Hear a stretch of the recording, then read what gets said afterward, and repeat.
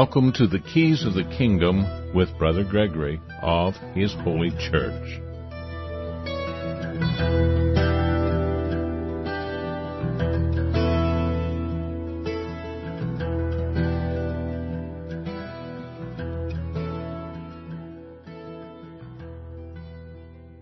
Well, welcome to Keys of the Kingdom. I'm Brother Gregory, and again, we're going to be talking about the Kingdom of God.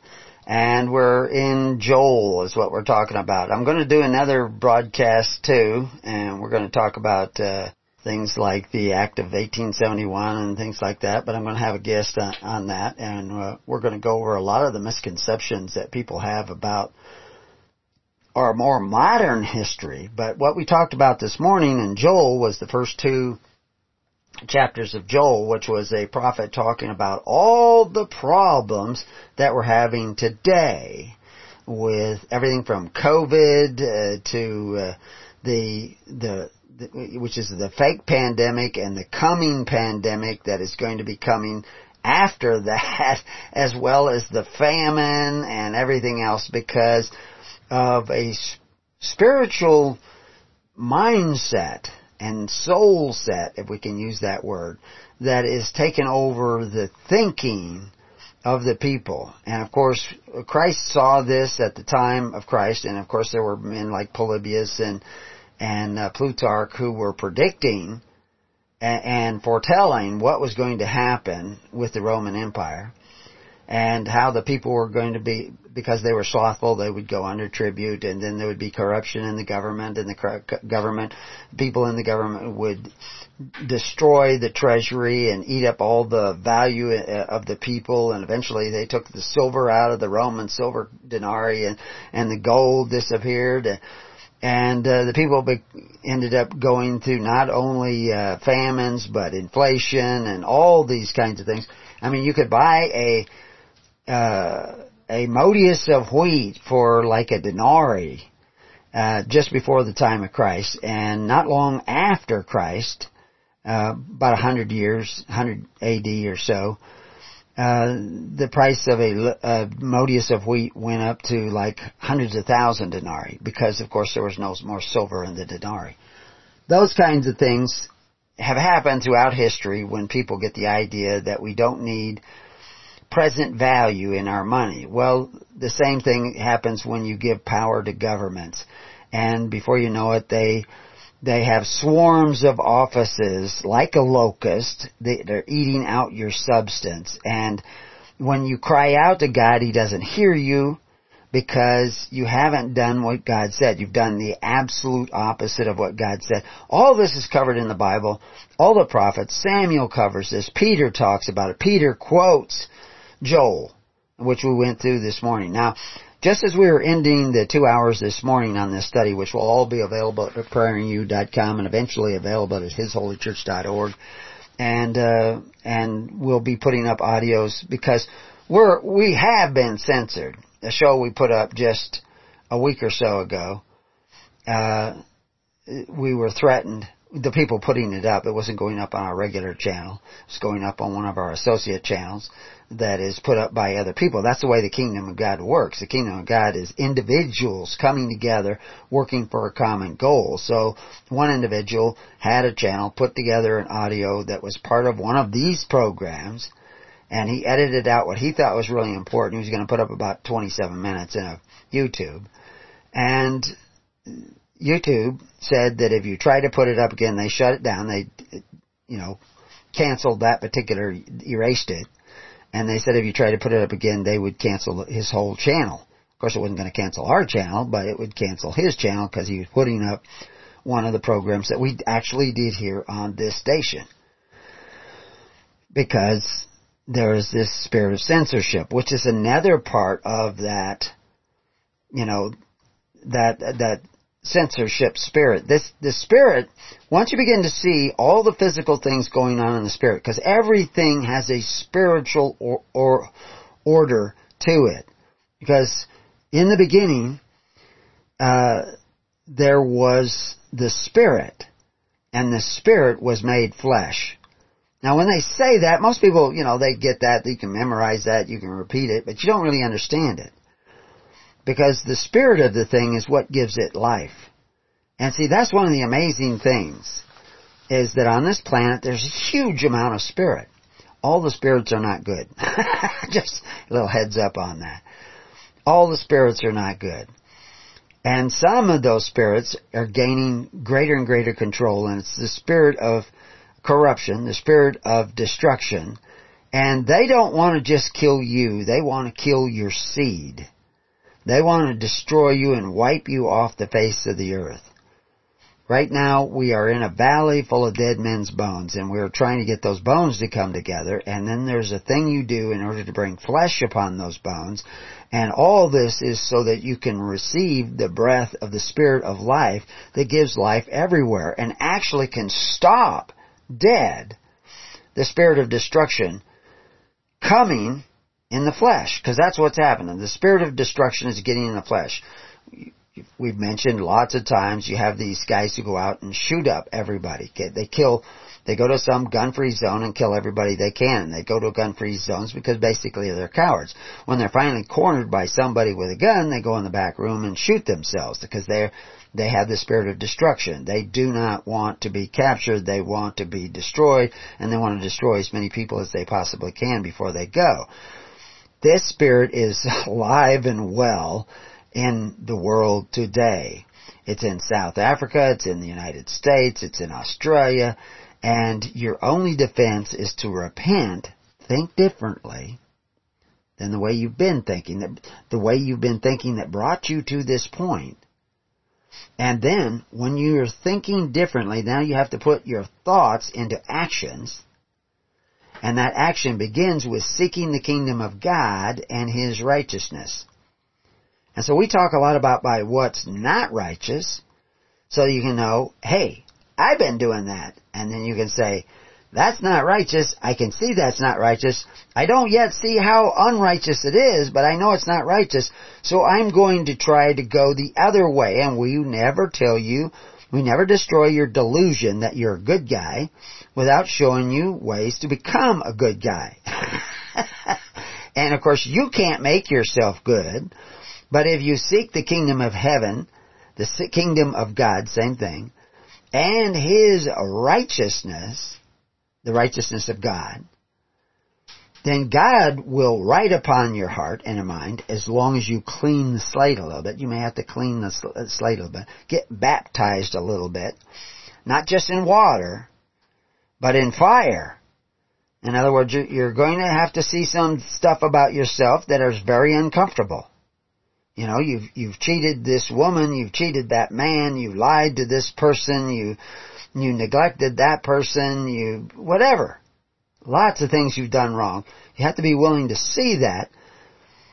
You can't resolve that sin yourself, but in seeing it, you can surrender to the truth of it and allow God to take that sin away from you. And that's a process. That absolution of sin is a process. But one of the key elements of the absolution of that sin, it's not going to confession or anything like that, although sometimes confessing to other people what you've done can be beneficial because you're putting that recognition out there in the open. You should do it with men who are spiritual and are not going to resent you or use that information against you. But that can be helpful to confess that, anybody who wants to enter into a religious order in the church, which is just a congregation of ministers, that's all a religious order is. I mean, there's the congregations of the people. We wouldn't call that a religious order, we call that a congregation. But a congregation of ordained ministers, we can put the label on that of a religious order, but it's just a congregation of ordained ministers. Ordained ministers are those who comply with the requirements of Christ to be a minister of Christ. And also then they have to also be promoting Christ, the real Christ, not the fake Christ that a lot of churches promote, but the real Christ, the whole truth and nothing but the truth, and without any deception. But anyway, when those people gather together, that we call a religious order. That's just the terminology of today. I mean, we could say it in Greek, we could say it in Hebrew, but that's what it is a congregation of ministers. It would actually be considered an altar of stone. And they fit together without anybody hewing those stones, because the altars had to be made out of unhewn stone. That just means unregulated stone. So if you've listened to a lot of shows and we have them all available for free, you don't even have to give us your credit card number. I don't know what we would do with it if you gave it to us. But the idea is that, we don't charge for the Sermon on the Mount, but we're telling you how it works. And of course, now we're in Joel, and we did chapter 1, and we did chapter 2, and we will make them available on our page at preparingyou.com. For those of you who are just hearing this audio for the first time, you can go to preparingyou.com.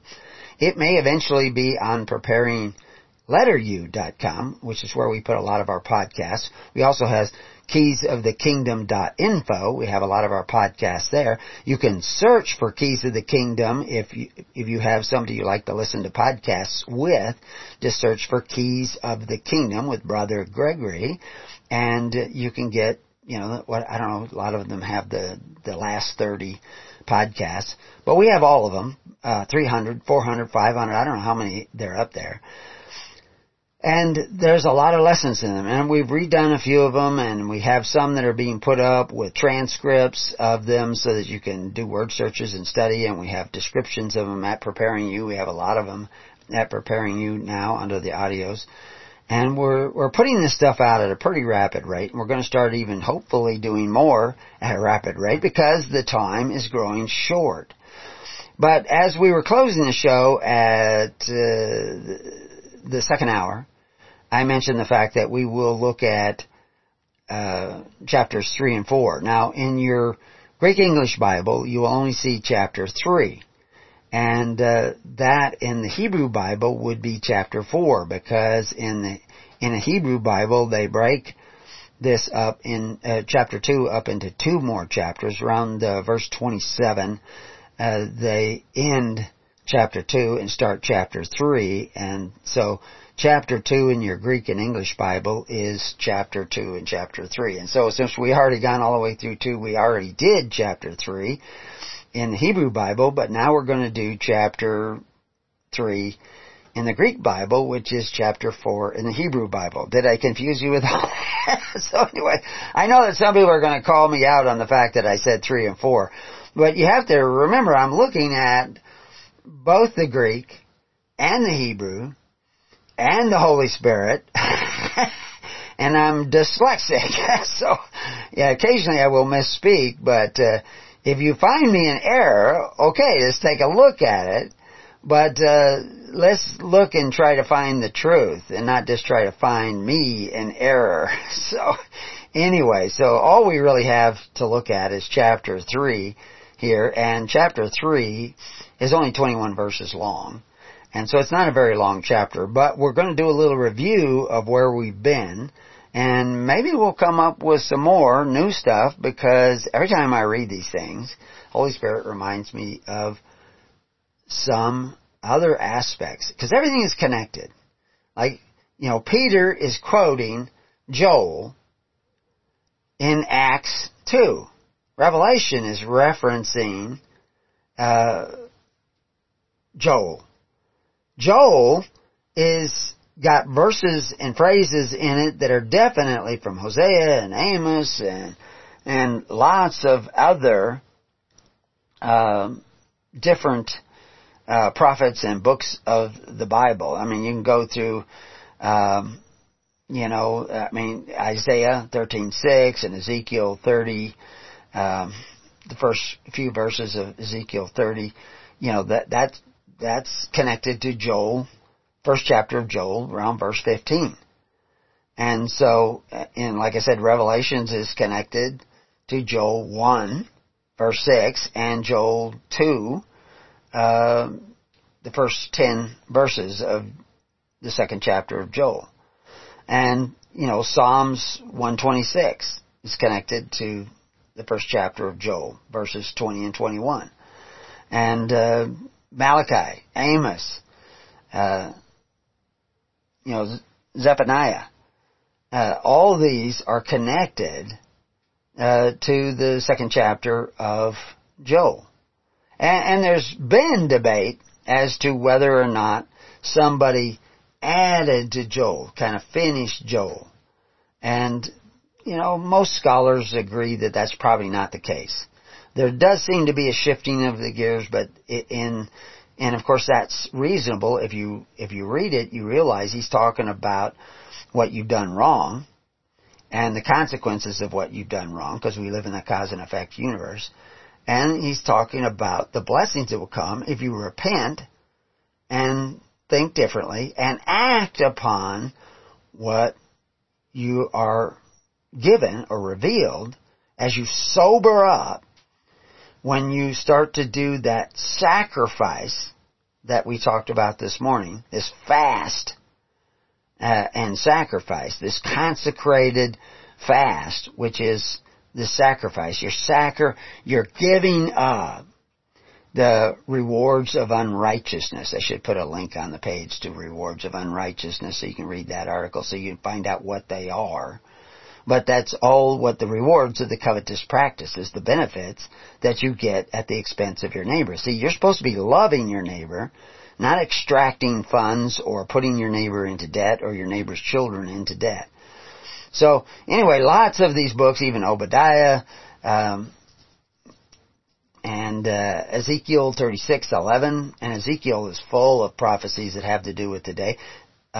The reality is that, I pointed out just really briefly in the 2-hour show this morning, I just touched on it, that there is some description in Joel that sounds like he's not talking about Judea, but talking about another location. But I'm just going to hint at it, maybe. Let the Holy Spirit tell you what the heck I'm talking about. But anyway, when you get into this last chapter, chapter 3, chapter 4 in the Hebrew, then you start running into Amos and Obadiah and Micah and these other minor prophets, as well as Isaiah, who is, a major prophet, or what they call a major prophet. I don't know how anybody would count any of these minor or major, but it's just a way of categorizing them. They're not minor. And then when they mention the lament of the virgin, why is the virgin lamenting? She should be happy. She's a virgin, right? Well, there were virgins that Jesus mentions, and there were virgins that were happy, and there were virgins who were locked out. And so you don't want to be one of those locked out virgins. So people who think that they're separate and they're not in the system of the world and they're saved and all this stuff, and maybe they aren't taking the rewards of unrighteousness, they may just be foolish virgins, and they may still get locked out. And we had the same analogy in another parable that Jesus talks about, where they don't have any wedding garments. They have come, but they have no wedding garments. How do you get wedding garments?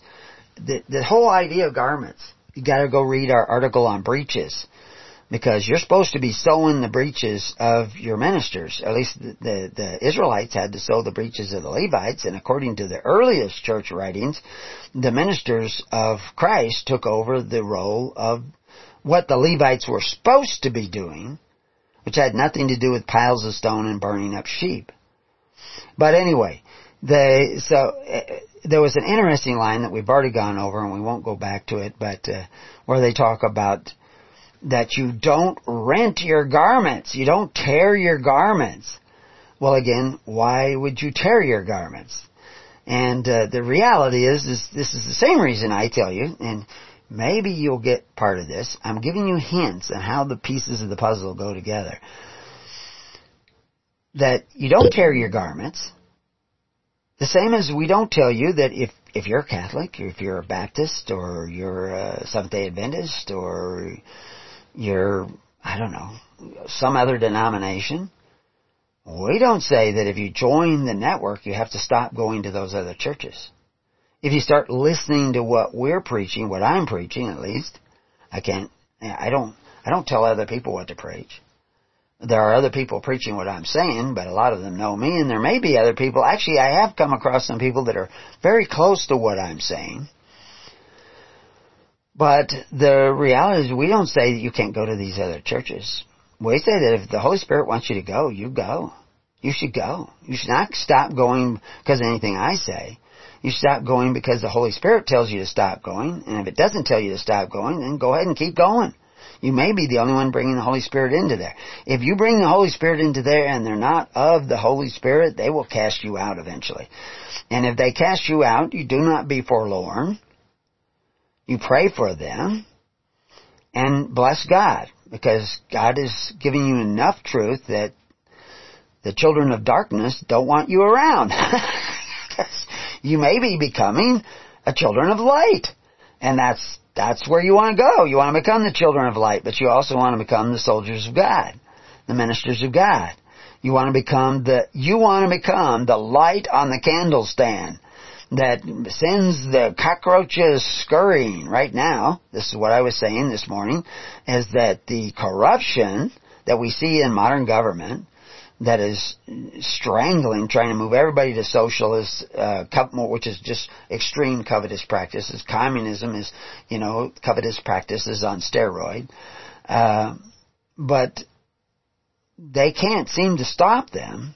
The side that is supposedly opposing them, which is supposedly be the conservative or Republicans or whatever, they can't stop them. Why? Because they're not children of light either. And we pointed out some of them, just named a few. I mean, it's probably a big, long list, but I'm not going to spend all my day trying to find all their corruption. It's there. It doesn't take a rocket scientist to find it out. I shared some things on Facebook, but they're probably shadow banned.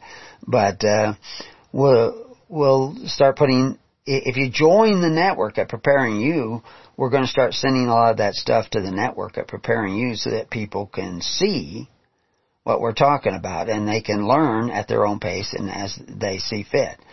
But it's only a matter of time before we're banned more and more. So anyway, we're in Joel 3 in the English Greek Bible and the King James Bible, and which is equivalent to Joel 4 in the Hebrew Bible. And we're taking a look at it to see what it is that they're actually talking about in Joel 3. And it starts off, "For behold, in those days, and in that time, when I shall bring again the captivity of Judah and Jerusalem, I will also gather all nations, and will bring them down into the valley of Jehoshaphat, and will plead with them there for my people and for my heritage Israel, whom they have scattered amongst the nations and parted my land."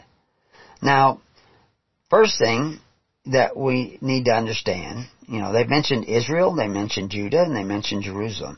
Jerusalem is a place of double peace. That's what Jerusalem means. Judah is actually a place of the law. Israel is a place where God prevails. So all these are not necessarily geographical locations. Remember, the people are scattered everywhere. Now, gathering the people does not necessarily mean gathering them to a particular location on the face of the earth. Although there will be locations and water springing up in the desert and all these other things. But the real essence to understanding the message of Christ is to understand it in the Spirit. And this is what people have to do, is understand it in the Spirit. If you look up the word Jehoshaphat, which means Jehovah as judge. So, like I said, we've already lost the battle. I mean, the United States has already lost the battle. U.S. citizens have already lost the battle. They're already back in the bondage of Egypt. They're already back under tribute. Through covetous practices, they have made themselves merchandise, human resources. And we explain all this on the website. You can go and read the articles. Just look up merchandise. Just look up cursed children. We have an article, because that's what it says, through covetous practices you will curse children. This is what it tells you in the New Testament. And of course, this is what they're telling you in the minor prophets as well. And there's going to become a judgment, because we live in a cause and effect universe. Certain things are going to happen because we made certain choices. Our parents made certain choices. Our grandparents made certain choices. But all we have to do is repent In other words, start thinking differently than what we've been told or what we have made a habit of thinking, and go the other way. It will require God running out and meeting us, and it will require the miracles of God to save us, because we have gone so far down the road, they now think they can make their move and destroy you as a people, and destroy your seed as a people. They want to annihilate you off the face of the earth, and if they leave humans on the earth, humanity, that's what that I've read in letters I've read from people who are getting a little bit of insight, so I read their letters and their comments, and I'm going to do more of that. I have lots more in my notes that I see that some people are getting little pieces of the puzzle. They're talking about this being a war on humanity. And it is a war on humanity. They don't want mankind. I don't like the word humanity, but man. It's a word to either subdue man as a slave permanently by his own will, where he submits himself, or annihilate him. Now, evil cannot annihilate man. It doesn't have the right to do it. If it does, it knows it will incur the wrath of God on it. But it can get man to annihilate man. And that's what you see with these shooters. And that's what you see, in Rwanda, and you're going to see in South Africa. Man annihilating man. And the only defense you're going to have against it, I'm not telling you not to own a gun or anything like that, but do not put your faith in the weaponry of men. Because you're really not warring against men. You're warring against principalities in the high places of the minds of men that are controlling men and turning millions of men into those assassin shooters that go around and kill people indiscriminately. The Spirit is invading those people in their minds. And how does it get there? How does it turn the people into these perfect savages? 150 years before Christ, Polybius told you. Because the people have become accustomed to living at the expense of others and depending for their livelihood on the property of others through those covetous practices. They are degenerated into perfect savages. And then, of course, they're going to find once more a monarch and a king, and it won't be Saul. And if it was Saul, Saul would be driven mad. Only Christ was the only king that I know of that was not driven mad to one degree or another. David was being driven mad, but at least David repented time and time again. He screwed up a lot, and of course that gets all the press. But one of the things you see him doing that a lot of the other guys did not do is he repented. So, you can't do anything about whether your king is going to repent, but you can certainly repent. So, anyway, like I said, this word Jehoshaphat has to do with God's judgment, which is built into the system. It's not like God just runs out of patience. It's already built in. You go down a certain road, you're going to end up at the end of that road. Whatever is sitting there at the end of that road is going to be your fate. In order to get back to where you need to be, you need to turn around and go the opposite way. So if you've been slothful in charity and indulgent in covetous practices, if you have been drunk, as we talked about this morning, and you could also talk about in Proverbs, if you've been a sluggard, then you're going to have to be more diligent and turn around and go the other way, because you're going to end up in that valley of judgment. So in verse 3 of chapter 3, we see, and they have cast lots for my people, and having given a boy for a harlot, and sold a girl for wine, that they might drink. So what is that about?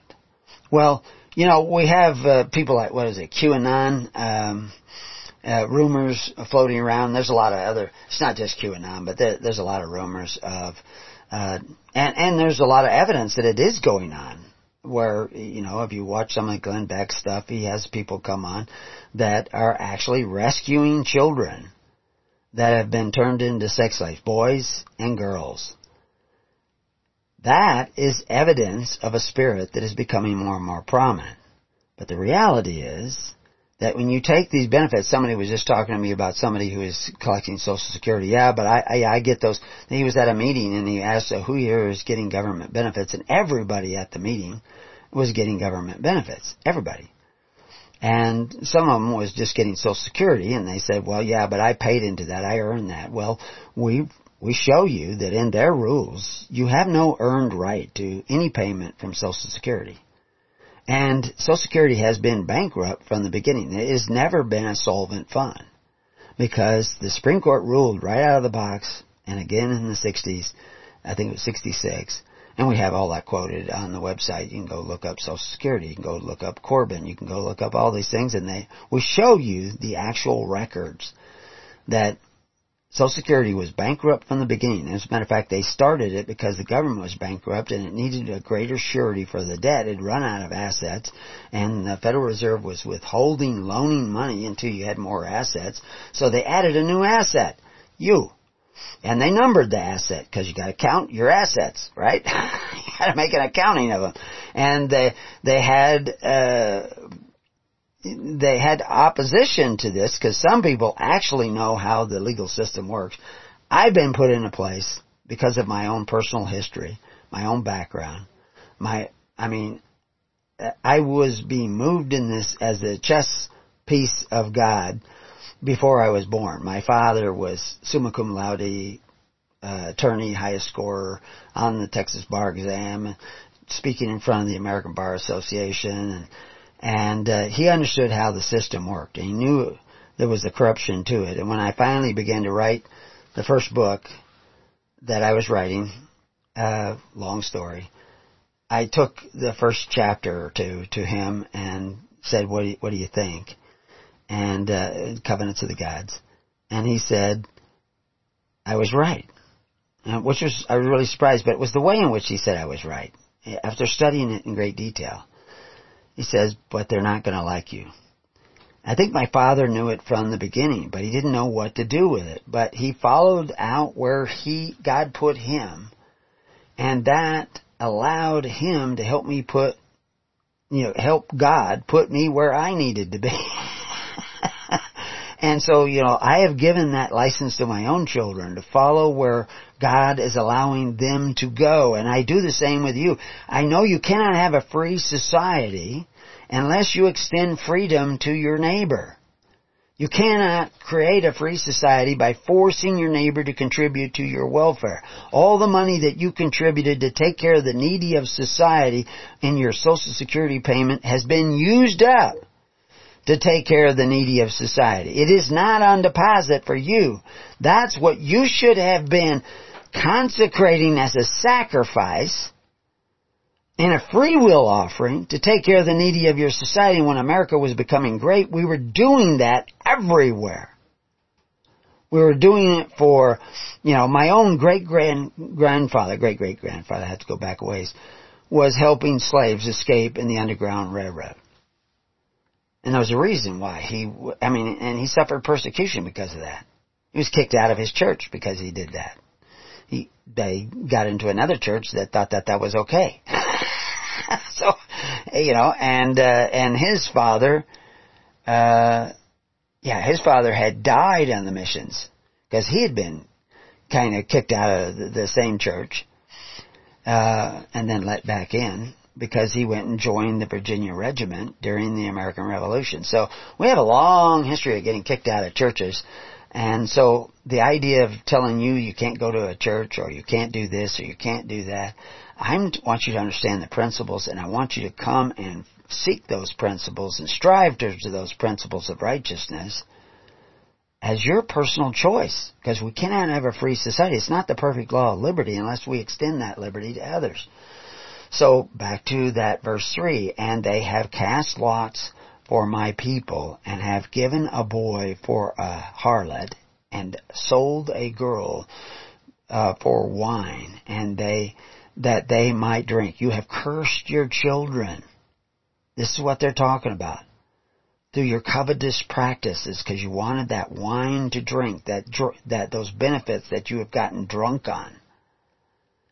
And yes, that eventually, that spirit will manifest itself into child trafficking. But child trafficking is the symptom of the sin. The sin is that you desired benefits at the expense of your children because you're borrowing money against the future of your children to obtain those benefits. You see? That's how it works. That's what you're doing. Yea, and what have ye to do with me, O Tyre and Zidon, and all the coasts of Palestine? Those are symbolic places. It's not just those specific places, but they're symbolic as well.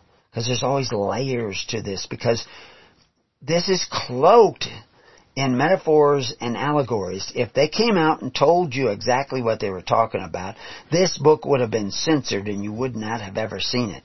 This is one of the things I was actually realizing today, is that if you play your cards right, Google, although Google does ban us to some degree, they don't have banned us, but we don't show up on the searches as easy. So you have to be more specific when you're looking for us at hisholychurch.org or preparingyou.com, and get into the network so that you actually make human contact. And so therefore, when they try to separate us all and disconnect us all, we will still have connections. This is very important because persecution is coming. You haven't really seen real persecution yet, although you're seeing the spirit of it coming. So anyway, and if you recompense me, swiftly and speedily will I return your recompense upon your own head.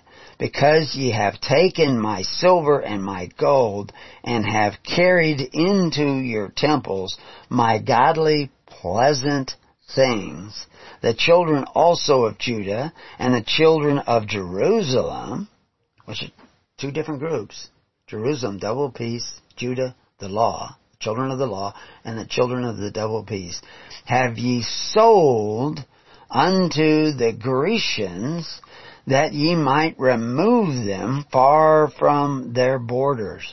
Where's the borders? It's in the arms of God. That's the borders of Jerusalem and Judah.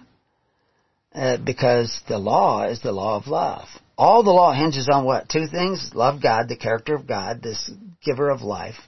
Not taker of life, but giver of life. And to love thy neighbor as thyself. That's all the law. So all the laws of Judah are based on those two principles. Jerusalem is when you're following the law in spirit and in truth, in the flesh and in your very spirit. You are letting God write upon your heart and your mind. They are selling you. And they say to the Grecians, well, what does the Grecians represent? Because it's not really to Greece. That ye might remove from afar from their borders. Their borders are the arms of God. The protection of God. You want the protection of God back? You have to repent, think a different way, and go a different way. Start doing what Christ commanded. Sit down in the tens, hundreds, and thousands. Start taking care of one another in faith, hope, and charity. And stop depending on the benefits of benefactors who exercise authority one over the other and operate through force, fear, and violence, bringing you under fealty in the bondage of Egypt. Behold, I will raise them out of the place whither ye have sold them, and will return your recompense upon your own head. And I will sell your sons and daughters into the hands of the children of Judah, and they shall sell them to the Sabaeans, to a people far off. So that's what they call the Sabaeans, a people far off, for the Lord hath spoken it. So what is that all about? To people far off. Where are those people going? Who are the Sabaeans? I don't know if we have time to go into all this. So the reality is that this is a prophetic book. It's all full of prophecies telling you how certain things work and how they don't work. And so we have this word, the Sabaeans, which is, it appears a number of times in the Bible, but it's not always translated from the same word. In Joel, they actually use a different word than you find in other places, and the word there in the Hebrew is Sheba. Shem, Beat, Aleph, Yod. So, what is the Sheba? Yeah, is the full word. Actually, they can actually be original letters, but it means drunkard. That he who is coming, the people of the nations of Sheba. But specifically, it can mean drunkard, somebody who is like under intoxication, under a spell, under the control of something else. And again, we're in this cause and effect universe.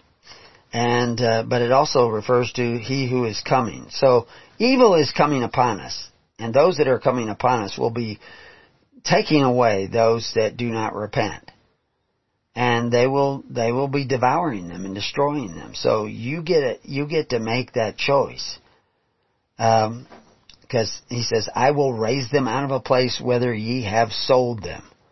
Whither ye have sold them. So even though you are slaves, God will intervene. But if you want Him to intervene for you, you have to make the choice of seeking the kingdom of God and His righteousness. And in order to do that, you have to see that the way you've been thinking ain't right. And I will sell your sons, those that are selling them, the prophets of the beast. They will be sell them to those that are, drunk with this power of evil, and are going to take you far off. So, where's that far off? Where are they taking you? To another dimension? To some other place? Well, maybe all of the above. Proclaim ye this among the Gentiles. Prepare war. Wake up the mighty men. Let all the men of war draw near. Let them come up. Remember, we're warring against principalities in high places. We're warring against the spirit that is occupying the minds of those who will come against you. Beat your plowshares into swords and your pruning hooks into spears. So that's the reverse of beating your swords into plowshares. He's saying beat your plowshares into swords. But again, I'm not necessarily talking about temporal weapons. I'm not excluding temporal weapons, but this is not what will give you the real power. The real power is righteousness, because that's what you're supposed to be seeking. And he says, let the weak say, I am strong. And you will be strong in the Lord, but you have to repent and stop doing what has brought us to this point. Assemble yourselves. And of course we know Christ said to gather in the tens, hundreds, and thousands. So this is how you are to assemble yourselves. And come all ye heathen, and gather yourselves together round about thither, cause thy mighty ones to come down, O Lord. Let the heathen be wakened, and come up to the valley of Jehoshaphat, for there will I sit to judge all the heathen round about. In Ezekiel, and I don't usually see, I'm trying to think if I can remember if they've ever tied some of the Ezekiel prophecies to this particular prophecy of Joel, but they should have. Because what he's talking about is that hook in the mouth, that he's bringing the people to the valley of Jehoshaphat. And the hook in the mouth that you see over there in these other prophets is actually contract agreements. See, we have a number of high up government officials. Actually, Biden has made all kinds of agreements with China over there on the Republican side. And we talked about this morning just briefly. We just mentioned it. We're not going to go into the details. That's their government. I want you to seek the kingdom of God. But Mitch McConnell, he sold out to the Chinese a long time ago. He's got millions through his interaction with them. And of course, we just heard about the Swalwell been sleeping with the enemy, literally sleeping with the Chinese spy for some time, and he wants to take all your guns away from you. But again, guns are not your salvation.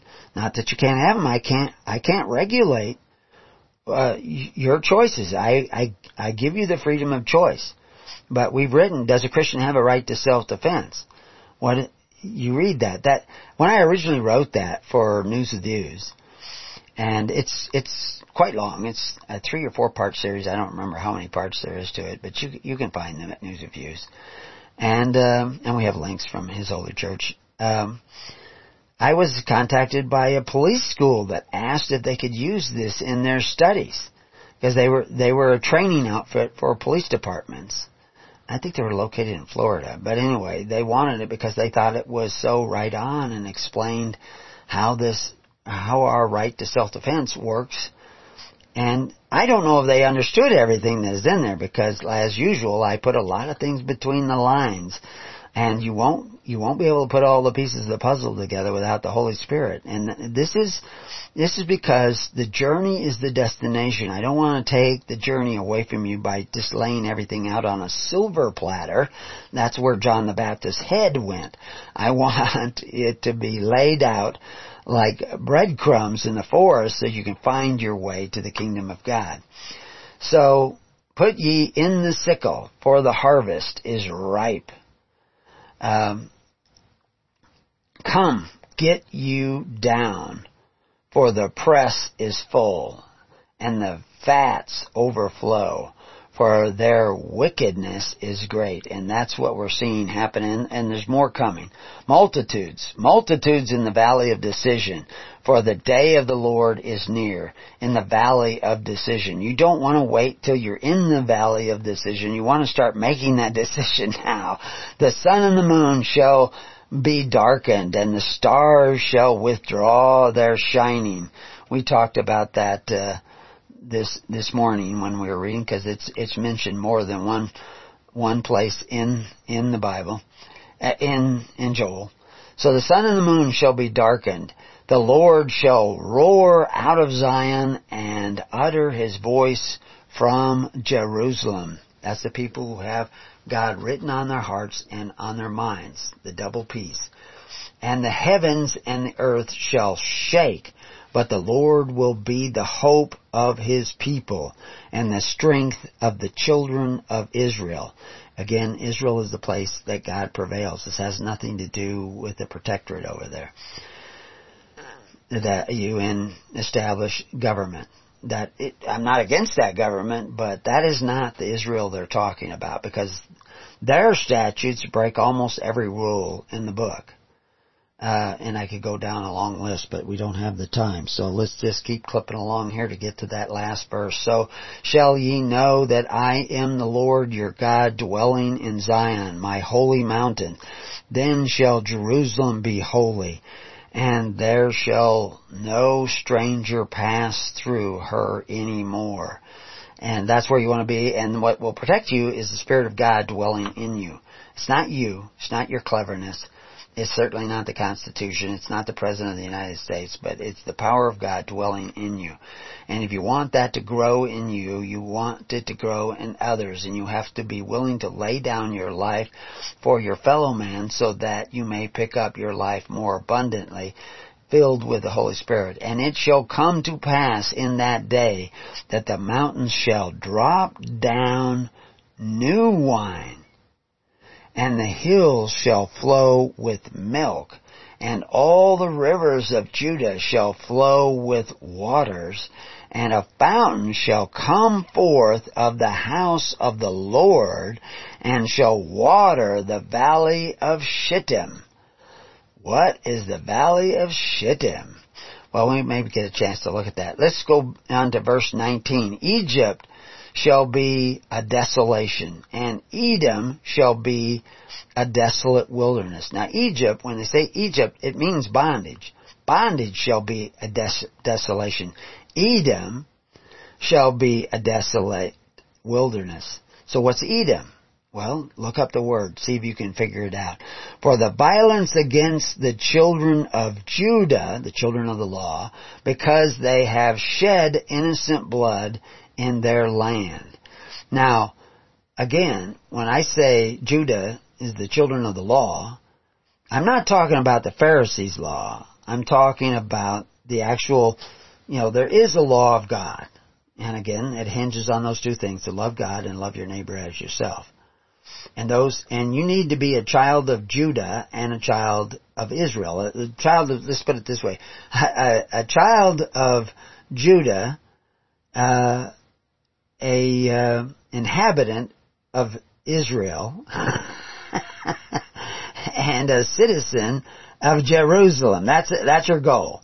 You want to be a citizen of the double peace of God, writing upon your heart and your mind. You want to be an inhabitant of a place protected by God, and you want to be the children of the law of God, which is the law of love. Okay?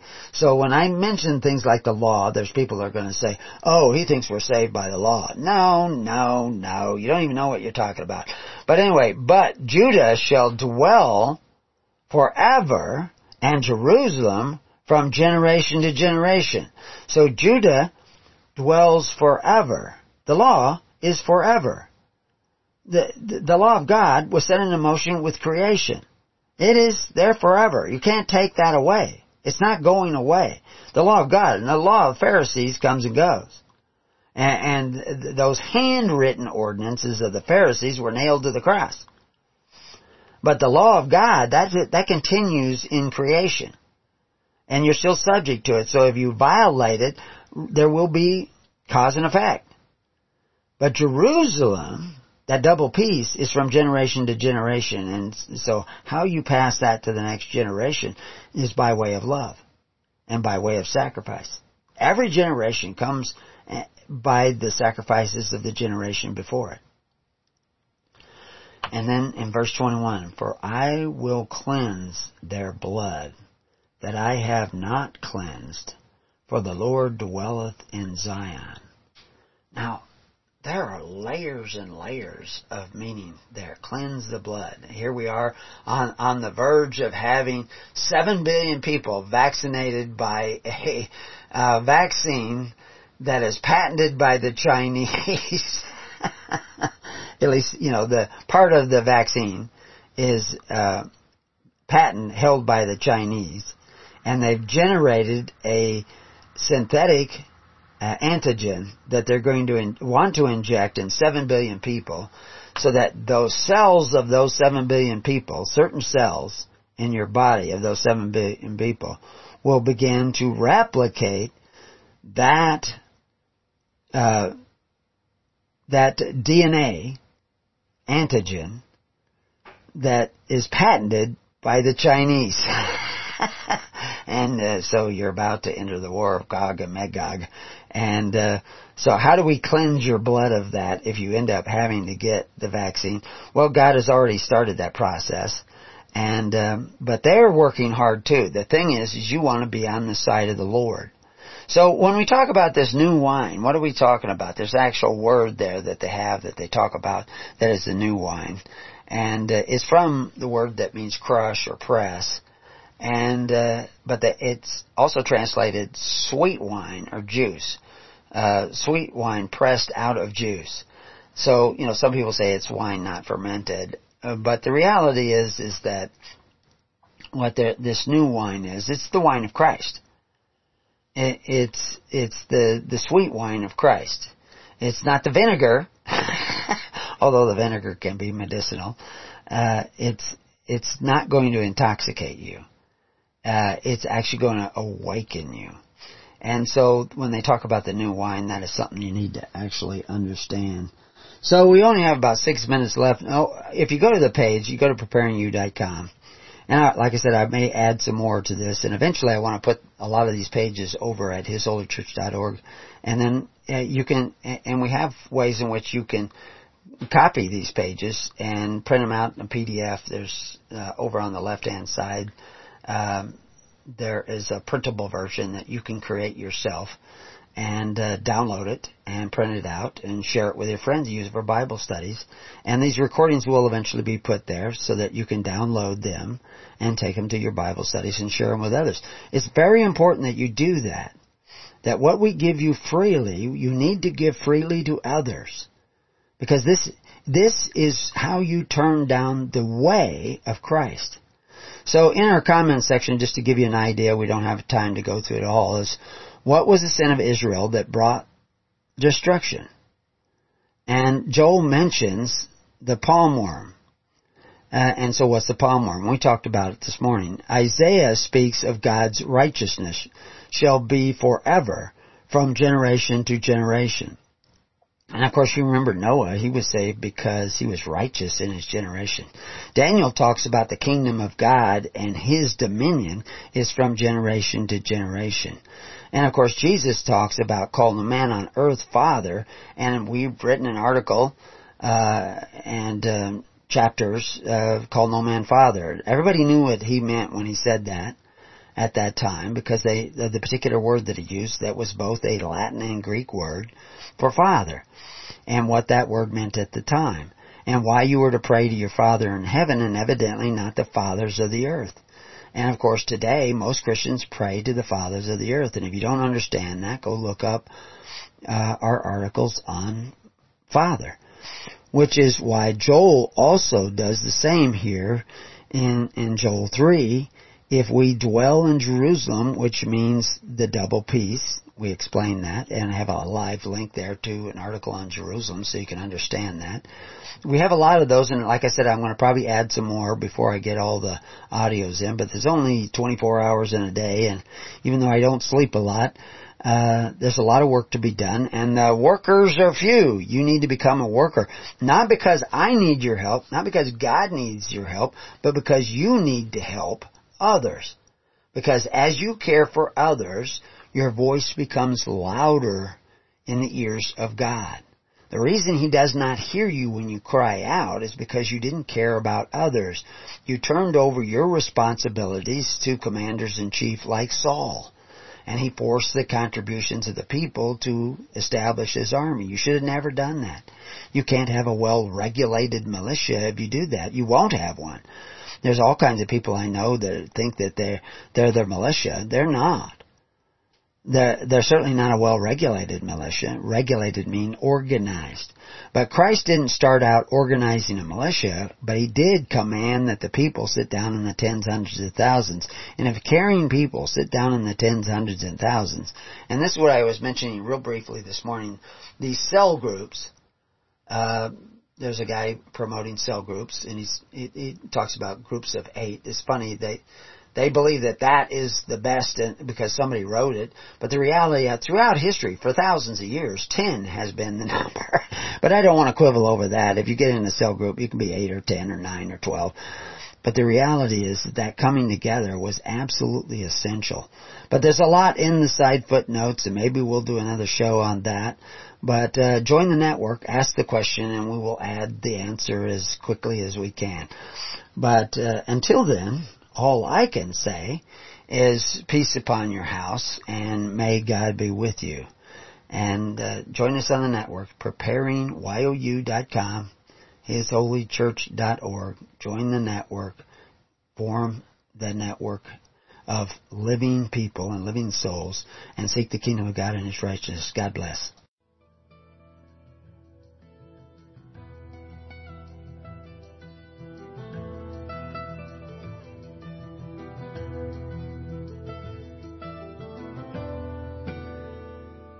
You have been listening to The Keys of the Kingdom with Brother Gregory of His Holy Church. For more information on the educational ministry provided by His Holy Church and Brother Gregory, including services, counseling, lectures, books, and other audio materials, please write to His Church at Summer Lake, Box 10, Summer Lake, Oregon, 97640. You can also find us on the web at www.hisholychurch.net.